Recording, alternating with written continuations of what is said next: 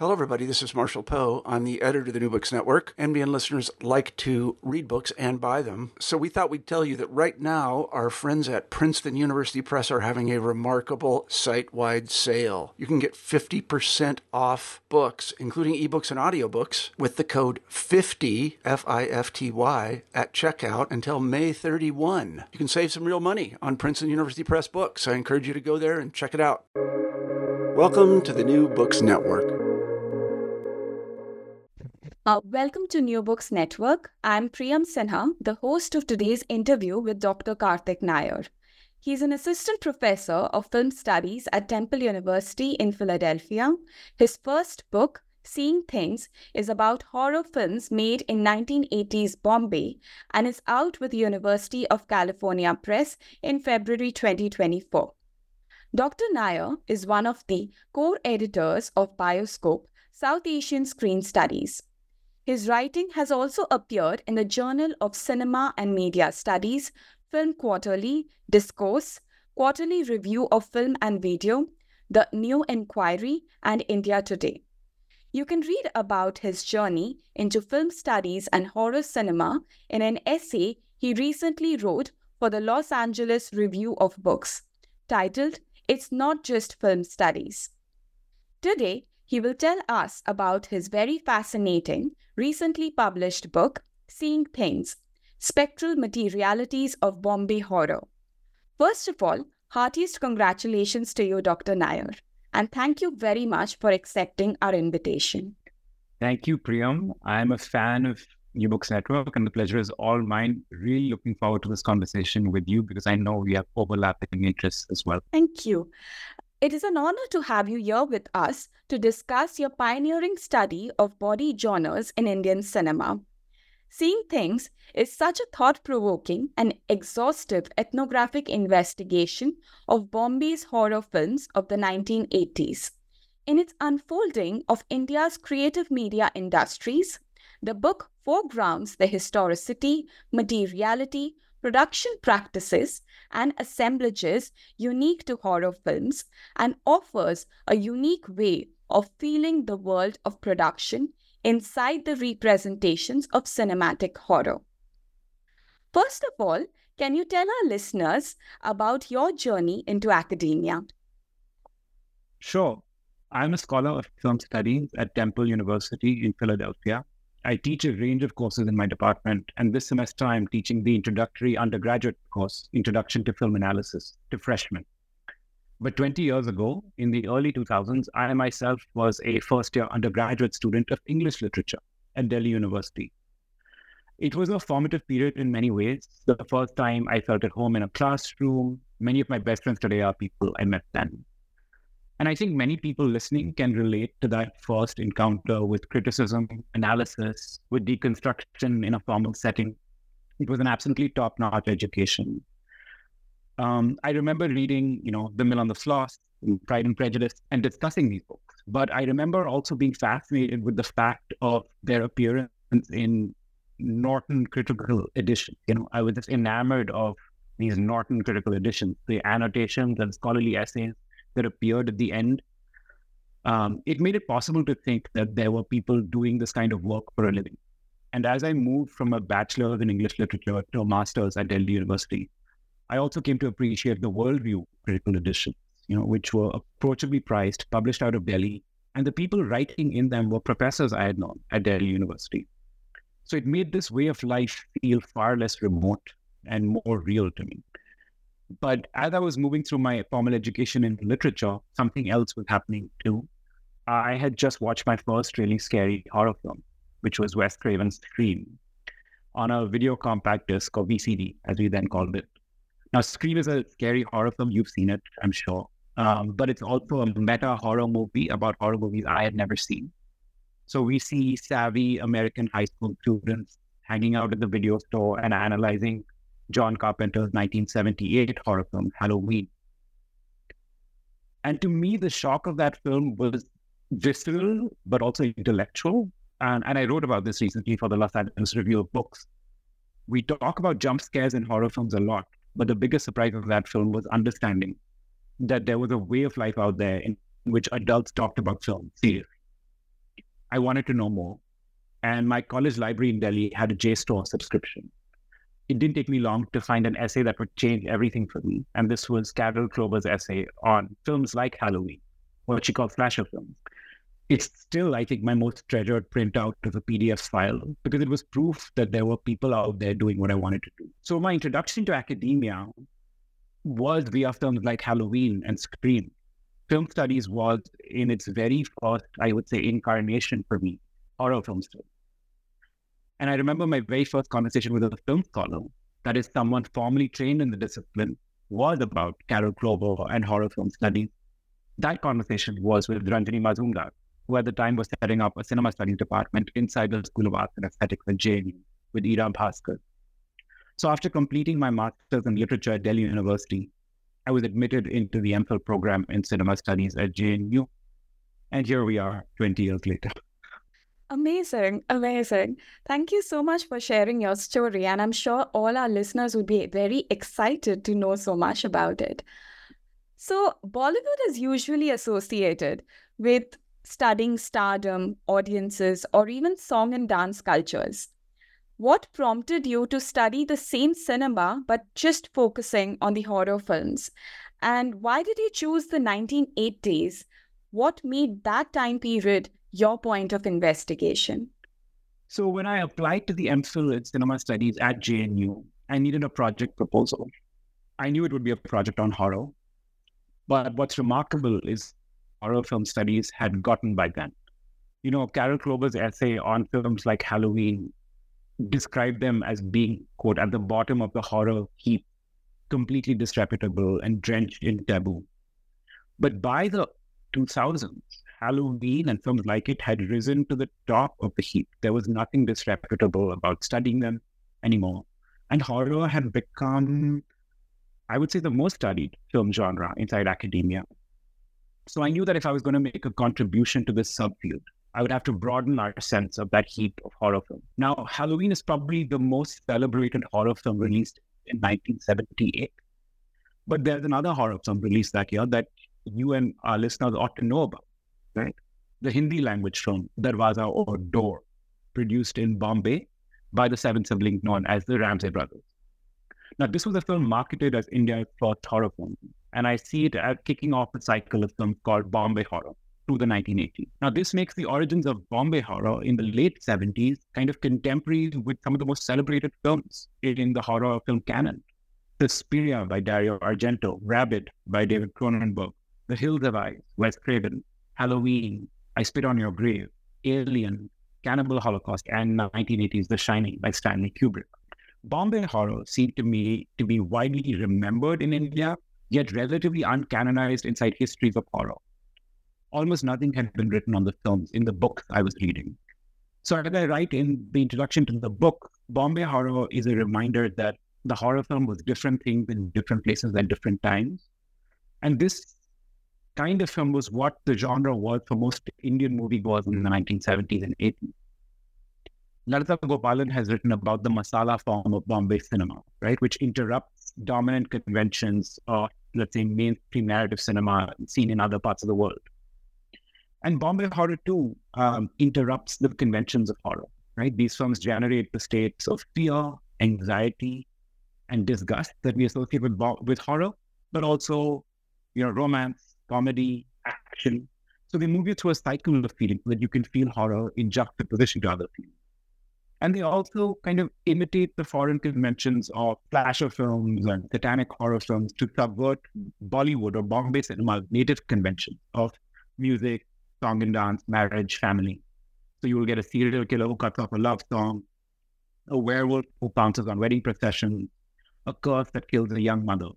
So the films are also a very interesting archive of the strategies by which forms of difference have survived inside global culture industries like Hollywood or Bollywood. So I would say my project began as a recuperative project, but as I did more research at JNU, my interest in the films changed. It was no longer about canonizing them, but staying with their uncanonizability longer. The 1980s are often seen as a period of industrial, aesthetic, moral failure in the history of Hindi cinema, and no one knows quite what to do with this messy decade. And Bombay horror, in a way, was the most sensational of these failures. a genre most Bombay-based and national film critics would call cheap imitations of foreign horror films. So as I went about interviewing filmmakers, including the Ramsey brothers, and tracking the film's circulation trends, I became more interested, in what studying these so-called failures revealed about our understanding of the horror genre, about how it operated, and what real worlds lie beneath the otherworldly stories of horror. Thank you. That's very exciting. And that also brings me to the next question, which is basically the title of your book. You call it Seeing Things, and I was wondering why you would associate horror film genres with seeing and not maybe feeling, listening, sensing, experiencing, or even producing. That's a great question. And I would say I associate the horror film genre with all of the things you listed: feeling, listening, sensing, experiencing.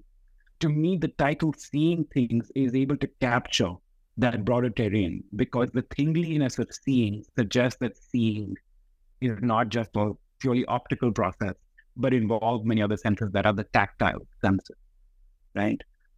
It's called Seeing Things because, in a way, eventually that's all I was doing while I was watching the film.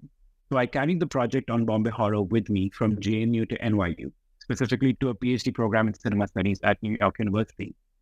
And the more I watched the films over and over, the less they felt to me like compelling illusions or merely symbolic stories. I was noticing things, makeup effects that seemed botched, or continuity errors and misplaced props, damage in the film print. But horror film studies, like film studies in general, did not quite give me a full language to describe what I was seeing or how to make sense of it. So the book is called Seeing Things, also in a tribute to the heroes and heroines of Bombay horror and horror in general.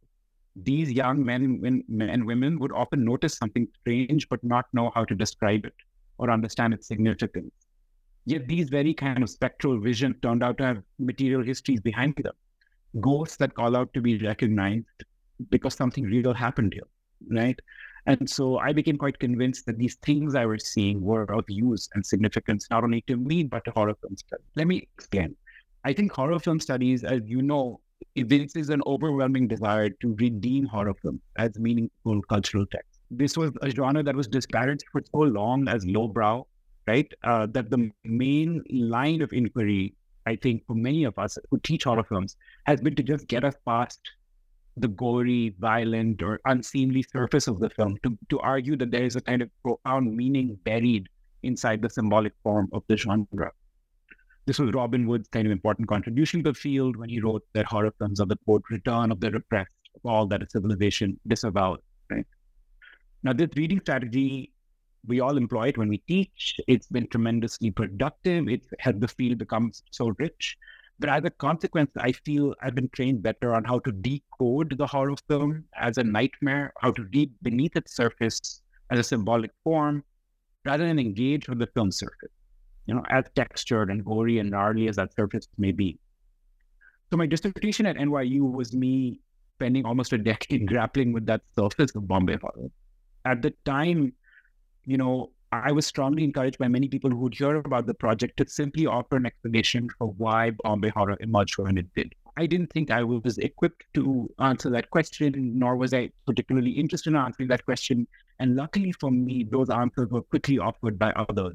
So while I was completing my dissertation, Mehalini San's book on the supernatural genres of Bombay cinema came out. And she has this excellent argument in the book where she makes the claim that the horror films of the 1980s are kind of symptomatic of the unraveling political fabric of the country. Right. At the same time, Valentina Vitali, in a broader book on transnational genres, makes an argument that horror films emerged in the 1980s because they allowed certain kinds of undeclared capital to move through the production pipeline.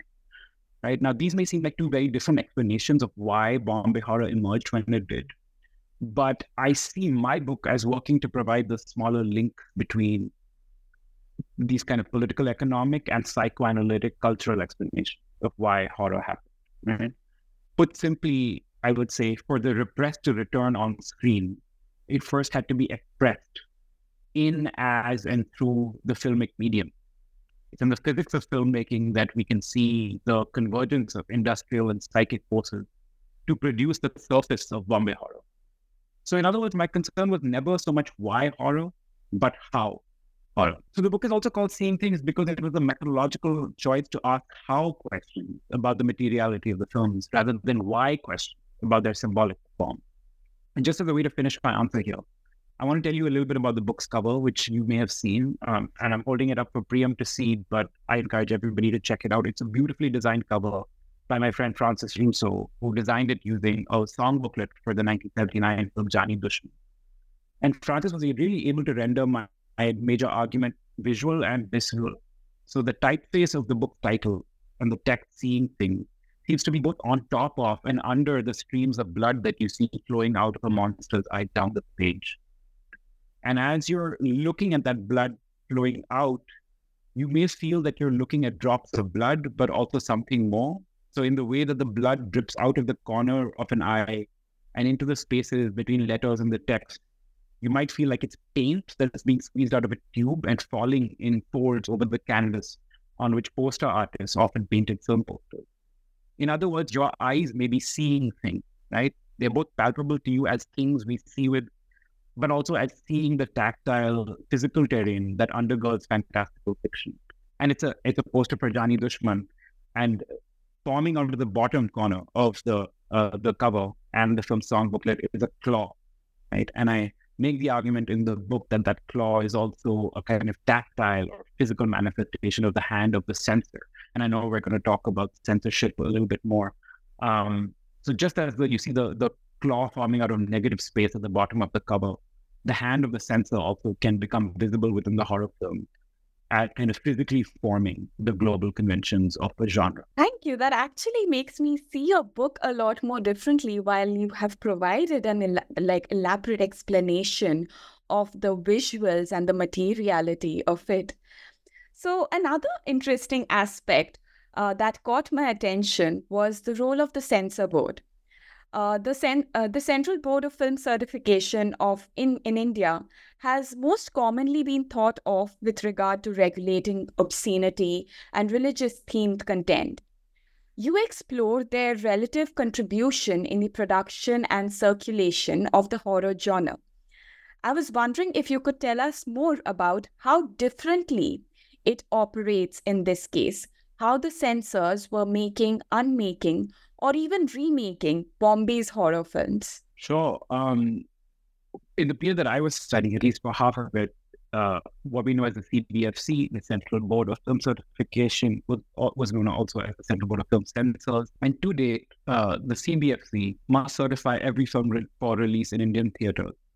Right? Sometimes the CBFC may refuse to clear a film, which is called a ban, or require the film to be modified before it is certified in an acceptable form. So the question that occupied me was what happens to this mission to make films acceptable to the public when it encounters a genre whose reason for existing is to be unacceptable, right? To make money by transgressing taboo in ways that are imagistic or thematic or narrative. And so what I would say the unusual choice organizes the book structure. The book, it chronicles the production, censorship, and circulation of horror films in the 1980s. But the way in which I tell that story is partially inverted or scrambled. I actually begin with censorship and by recounting what happened when the first films in the Bombay cycle, Darwaza from 78 and Jani Dushman from 79, were submitted for clearance to the Indian government in the late 70s. So my contention here is that material acts by the government censor body in this originary moment for Bombay horror shifted the shape of what Bombay horror was and would become in the years to come. That censorship produced Bombay horror as we would come to know it, right? Now, I'm not the first to make this kind of argument. The excellent work of so many scholars of censorship, including Lotte Hook and Monica Mehta in the South Asian context, encouraged me to look for the productive effects of this kind of regulatory encounter. Let's take the example of Jani Dushman. Now, the government offered many reasons for refusing to clear the film. That it was superstitious, that it was misogynistic, that it depicted graphic violence, that it caught pointless against women. But the form of all these objections was the same, right? Which was that the government instructed or required interventions into the physical film for the removal of selected frames or the addition of other frames. This intervention was not merely reductive, but generative, right? Because it remade sequences temporally and spatially. It rendered certain sequences incomprehensible. And the repeated violations of the film strip also disturbed the structural integrity of film stock. So what you see as you watch the film are surreal, really odd shapes, lines, and colors forming as you watch the film. And you are experiencing these lines, shapes, and colors no less superstitiously, viscerally, or sensationally than the images that the censor wanted removed, because you're looking at things that don't seem to have an explanation on screen. So the state's regulatory effort, or the effort to make the films less horror, had also kind of imbued them with a new kind of horror, and it thickens the experience of horror with a different kind of corporeality.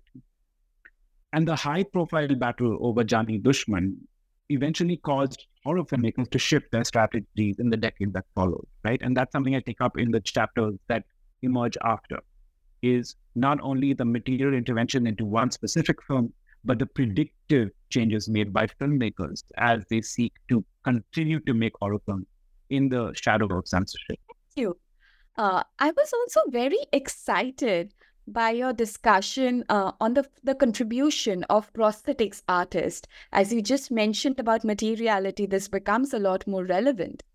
So within the limited scholarship that even acknowledges the role of prosthetics artists are mostly considered as a subset of costume designers and makeup departments. So I'm sure our listeners would like to know more about their role as distinct filmmaking practitioners, as you've discussed in your book. And I can see the smile on your face because this is also an area of great interest to you. And I would actually love to hear your thoughts on this as well. For me, the role of the prosthetics artist, which is kind of special makeup, as it was known in the nomenclature around Bombay horror in this period, was central to understanding what it is that makes up horror in Bombay horror. Prosthetics as technology used by horror film was widespread in the global diffusion of horror in the 1980s. Now think about it. An essay that you love and that I love, which is Linda Williams' essay on body genre, was published in 1991, right? And in that essay, Linda Williams makes the argument that there are body genres such as horror, comedy, pornography, melodrama that move the viewer via overt displays of the human body. But if you think about the fact that it was published in 1991, that argument makes a lot more sense because the decade of the 1980s was unleashing on people like Linda Williams and many other viewers many horror films in which the overt display of the human body was a kind of central feature of film. So you can think of a film like The Thing from 1982, Reanimator, Stuart Gordon's film from 1985, The Fly, David Cronenberg's film from 1986. These were known as body horror films because they showcased bodies undergoing almost impossible transformation. But in so doing, they also became showcases for the craft of special makeup artists. Savini, Baker, Smith, Wallace. If your listeners are able to give these names any kind of meaning, it's because their names had marquee value. These were makeup artists who were widely known in the period. They were extensively profiled in magazines like Fangoria and C'était Fantastique. Their names would often appear on film posters and in advertising. And they went to great lengths to describe what they were doing for horror films as an art, as a creative process of working with things like foam, latex, and other makeup material. At the same time, in a different part of the world, so in the 1980s Bombay film industry, there was a generation of horror makeup artists, such as Srinivas Roy. But no magazine interviews or production stills really archive their existence. The book, therefore, relies on my own interviews with these artists, as well as the films they made, to track the role played by their craft in the production of Bombay horror. One of the arguments I make is that as censorship-targeted graphic violence, filmmakers shifted their attention to other means of generating horrific affect via the mise-en-scène, right? The totality of what appears within the frame, including makeup effects. and Gothic steps. So to give you an example, Virana, which is a film I write about in this part of the book, opens with some incredible sequences of horror, including one in which a churel stabs a man to death. Now, what's really interesting about that sequence, I wish we could watch it together, but I suggest anyone who's interested, go on YouTube and find the film, is as she's stabbing this victim, the camera pulls back to avert your gaze from this act of graphic violence. And on the soundtrack, the repeated act of stabbing is accompanied not by the sound we understand to be the sound of a knife puncturing skin, but of the dishum dishum sound we associate with punching. And so there's a way in which filmmakers themselves acknowledged that there were strategies by which they could deflect censorship, right? And the kind of depiction of graphic violence by disavowing what they themselves were showing. And another way in which they generated horror in that sequence was therefore not through the graphic act of stabbing, but through the makeup effects of the churel. Right?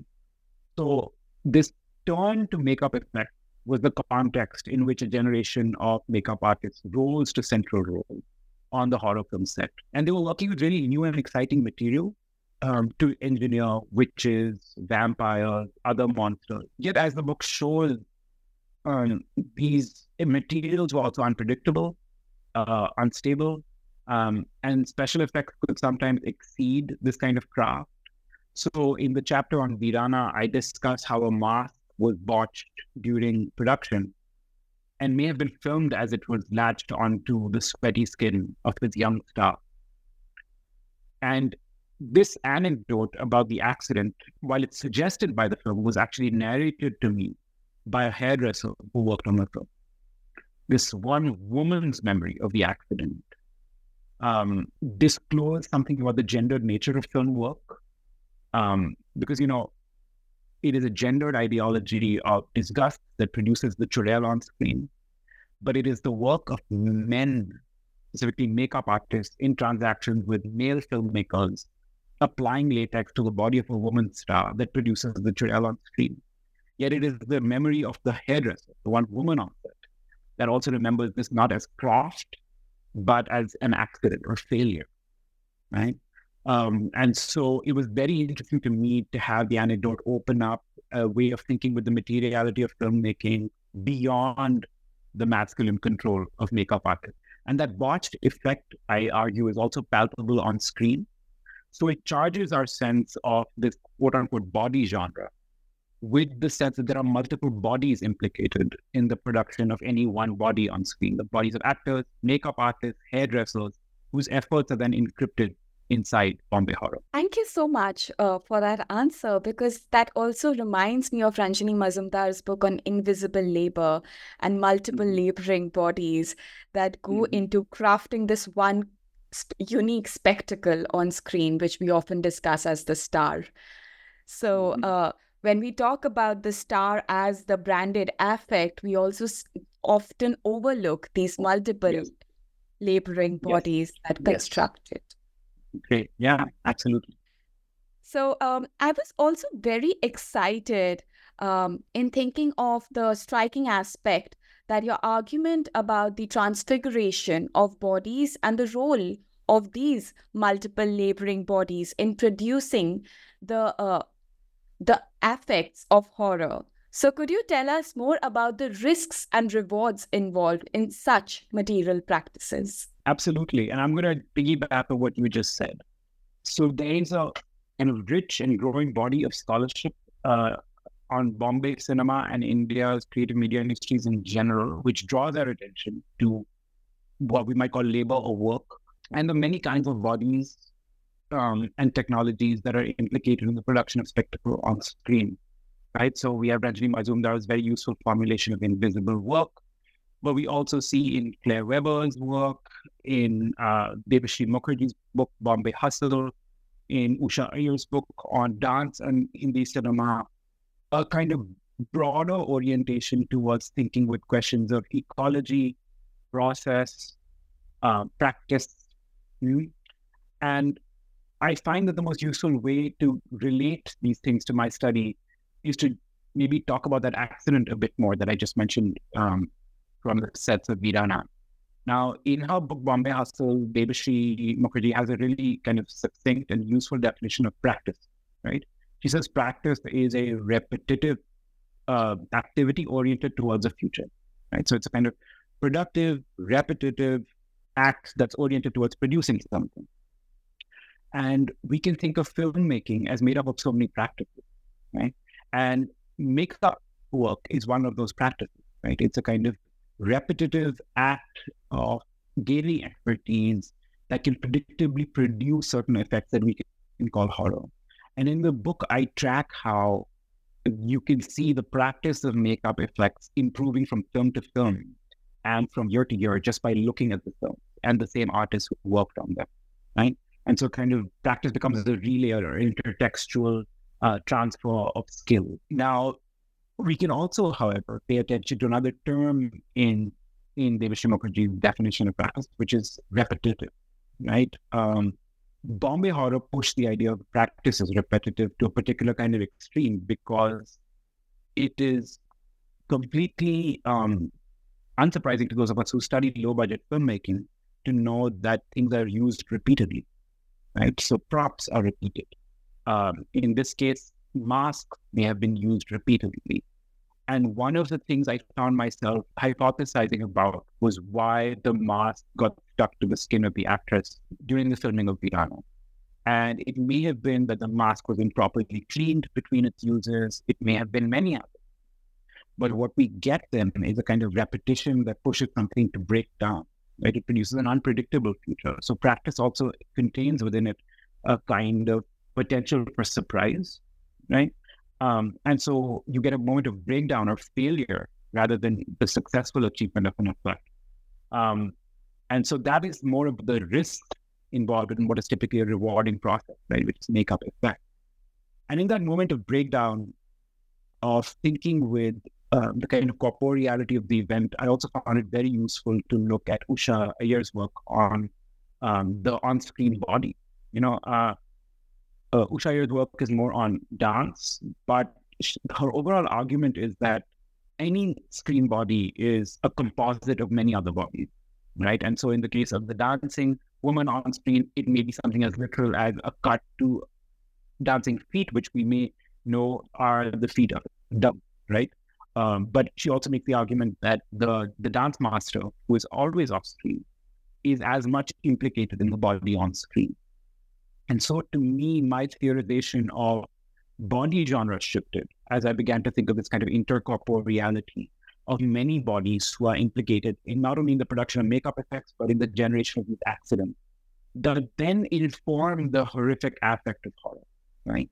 Because one of the things that I argue makes the Churel of Virana horrific to me is never knowing quite who was responsible for what or what it is I'm looking at when I'm looking at the Churel on screen.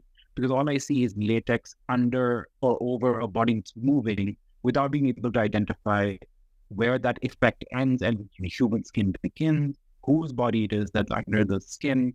And you can kind of hear the sound of somebody laboredly breathing, but of course that's been added in post. And so there are these kind of mysteries that accumulate the more you want to do a very specific corporeal history that I find really, really useful to think of. Thank you. That's a very fascinating insight in terms of how important transfiguration is within the concept of horror film genres in itself, and how distinct that is from even Usha Iyer's work while she talks about the body as a spectacle while dancing. So my next question would be, videos play a central role in your book. So could you tell us more about how video cassettes matter in the story of Bombay horror? Sure. And I think we're tracking now towards kind of the latter half of the book. So the horror genre has always been on the vanguard of media revolution. And here I'm, obviously leaning on the work of people like Caitlin Benson a lot, who have shown how niche audiences, small filmmakers, alternative taste communities gathered around new media forms like videotape, and they have kind of shaped the future of film culture ahead of more prestigious film genres.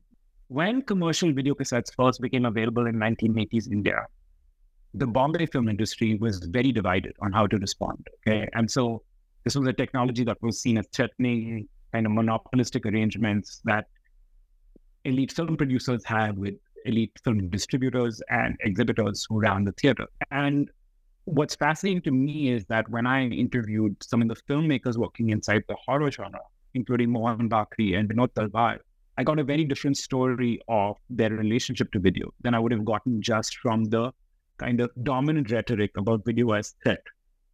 Because these filmmakers were actually making deals with small video companies to circulate their film. And to understand why that might have been happening, I needed to understand what theatrical film exhibition would look like in India in this period.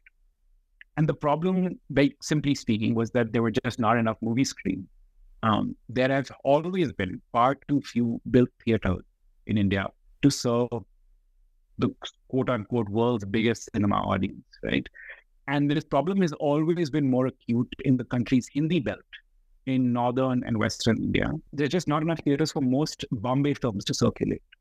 But what's fascinating, of course, is that in this very period of acute shortage in the 80s, film production was also booming because, just kind of to extend Valentina Vitali's argument, ever greater numbers of films were being made as a way to circulate capital. But where would these films be shown? Where could they play? I note how the Ramsey brothers had carved up their share of what is called the B circuit, right? The kind of maybe the second run circuit or working class theaters in major cities. For their competitors, there was the C circuit, right? This is where damaged prints could head and play, but it was hard to recoup value from many of these theaters. Exhibition figures in India have always been hard to track, and it was definitely the case that in the C circuit, money would flow back slower, right, to film producers. And so as an alternative to the C circuit, we can see video playing a really interesting role in this period. Video would become the form in which many young viewers would first experience Bombay horror, right? And what's of course important to note is that horror would be the form in which many young Indians would first experience video. And films like Cheek, which is Bakri's film from 85, helped me map what this form of experience was. So we can see our young hero and heroine in one important scene hastening out of a movie theater to head home because they're done with watching movies in theaters. But at the same time, we can also see how the film addresses a video audience to, let's say, closer cropped compositions, shedding depth of field, right? The kind of aesthetics of video that Lucas Hildebrand and others have also noted. And the story I kind of tell as I end that chapter is, of course, a story in which the promise of video is eventually trumped by the peril, right? Because of the emergence of video piracy. And as the decade wears on, you can see in copies of Bombay horror on videotape growing noise from multiple generations of copies. And that kind of foreshadows the economic demands of the genre as well. I was also fascinated by the way you framed the epilogue by calling it the archive of failures, while ending it on the note of the National Film Archive of India and the loss of horror film genres as an archived repository that may never be documented the same way. I'm sure our listeners would like to know more about the significance of National Film Archive of India in your scholarship and how the absence of such a repository would influence the future of studying Bollywood and film production cultures in India. That's a big question. It's an open question. I feel like the answer changes with each new headline we read about the National Film Archive. So I begin and end the book in much the same way by discussing the opening of Band Darwaza. Now, Band Darwaza, or Closed Door, is a 1990 film from the Ramsey brothers. It was widely considered an expensive flop. And the film begins with a vampire looking out into the night before he takes flight. And I draw attention to how in the moment that the film shows us what we're looking at, what we see is not the night, but a series of daylit hills, right? And it's a blooper. It's momentary, it's fleeting, it's not important, it doesn't kill the film, but it's there all the same. And to me, that blooper provides a kind of initial moment of insight to begin to think how something comes unstitched as you're watching these films, and an opening is created within the film for you to think not of the mythic time of vampires, but the history of filmmaking. And so, for example, another argument I make in the book is that the horror genre of the 80s seems to emerge, particularly in its Gothic iconography of Havelis and faraway locations, as a response to the costs of filming inside Bombay studios in the 1980s. This is a very volatile period of filmmaking, not only because of the relative scarcity of filmmaking materials, but also because film work is becoming more and more politically mobilized. And so the workers' unions are striking often loudly outside and inside studios. And so as a way to skirt around this kind of political mobilization, it's possible that lower budget filmmakers were choosing to leave Bombay and head out of the city to make films. And that may explain why the iconography of Bombay horror relies so much on existing Havelis located outside the city, as well as seaside palaces several hours away. And so all of that is opened up just because I noticed what are the daylit hills outside Bombay in that one shot, right, of Band Darwaza. And so in a way, it kind of demonstrates the promise of failure.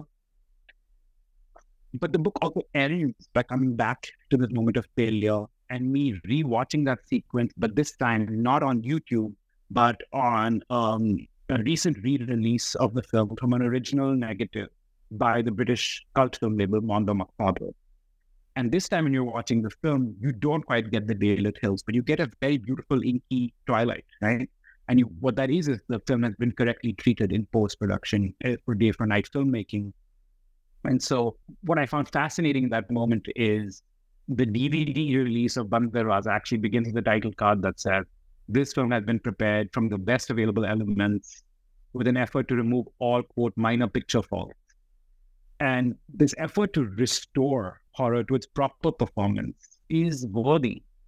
And I'm so grateful that the films can now circulate in a way that the filmmakers intended. But I could also sense then failures, kind of methodological promise dimming that, right? Because now if there are no failures, there's less for me to do with these films. So the open question for us is what's going to happen to this kind of promise of failure. Failure has been recently, at least, an immensely promising subject for decolonial, Black, and subaltern film historians, right? And I would point anyone to Catherine Russell's beautiful essay on Theresa Harris in the recent Feminist Media History, where she's just tracking a what we would call a continuity error in a Hollywood film, but pointing to how that continuity error encodes a history of racialization and work inside Hollywood. What happens when these failures disappear? Who does it matter to? And so my argument in the book as I end it is that there's a different archive for those of us who are interested in failure, and that may not be in the proper archive, right? In the most prestigious archive, which restore film prints or preserve them beautifully, but on YouTube. And here I'm extending, Kahoot and Ree's conceptualization of YouTube as a pirate archive. And what I find very productive about the pirate archive, where all kinds of users have uploaded all kinds of versions of film, is not only that each film now exists as a kind of multiplicity of versions or a version history, but that they carry with them traces of their material circulation and production in a way that the proper archive may not, right? And so for me, what's really productive is continuing to think with the forces of globalization that are making it possible for the failures to live on. Thank you. That actually gave a lot of questions for me to even ponder about. And I'm sure our listeners would also be grappling with a lot of multiple ideas that the concept of failure actually brings to the table when one thinks about cinema and even the archives. So you mentioned the distinctiveness of producing horror films, the economics and techniques that distinguish their making and circulation. I was wondering if you could tell us more about how that has changed over the years and how different it is in creating a spectatorial experience for an audience that is also now exposed to platform productions and internet circulated media content. And I know that I want to hear from you as well about the contemporary moment, because I think your work is speaking to us in a really, really interesting way. I can tell you just quickly on my end, in an almost too neat way, the end of Bombay horror seems to track with the emergence of what we call Bollywood, right? A global culture industry that's known for its song and dance spectacle in frictionless circulation around the world.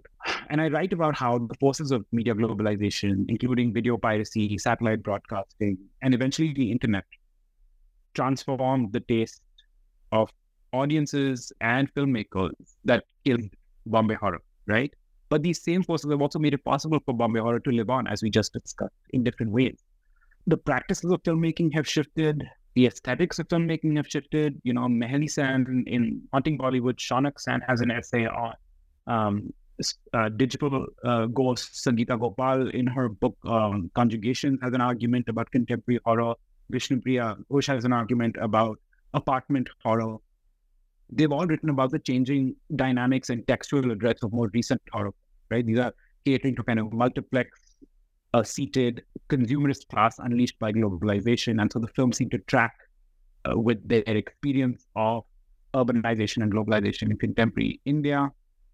At the same time, the shift to digital visual effects has shifted the locus of work, right, of who is responsible for producing horror out of the hands of makeup artists to digital effects technicians. And this has broader implications for the identity of those who are making them, right? Not only the identity of those who are watching it, because this is a question of class, education, formal access of the people who are involved in the production of these. And you can see a response to that in some of the nostalgia that's emerged around 80s horror. I'm thinking of like Asim Chandaver's continuing an incredible work on cult cinephilia. There are amazing Twitter and Instagram handles that do kind of imagine histories of Bombay cinema's past. Because these films and their conventions evoke some other history, not only of what has happened, but what could happen.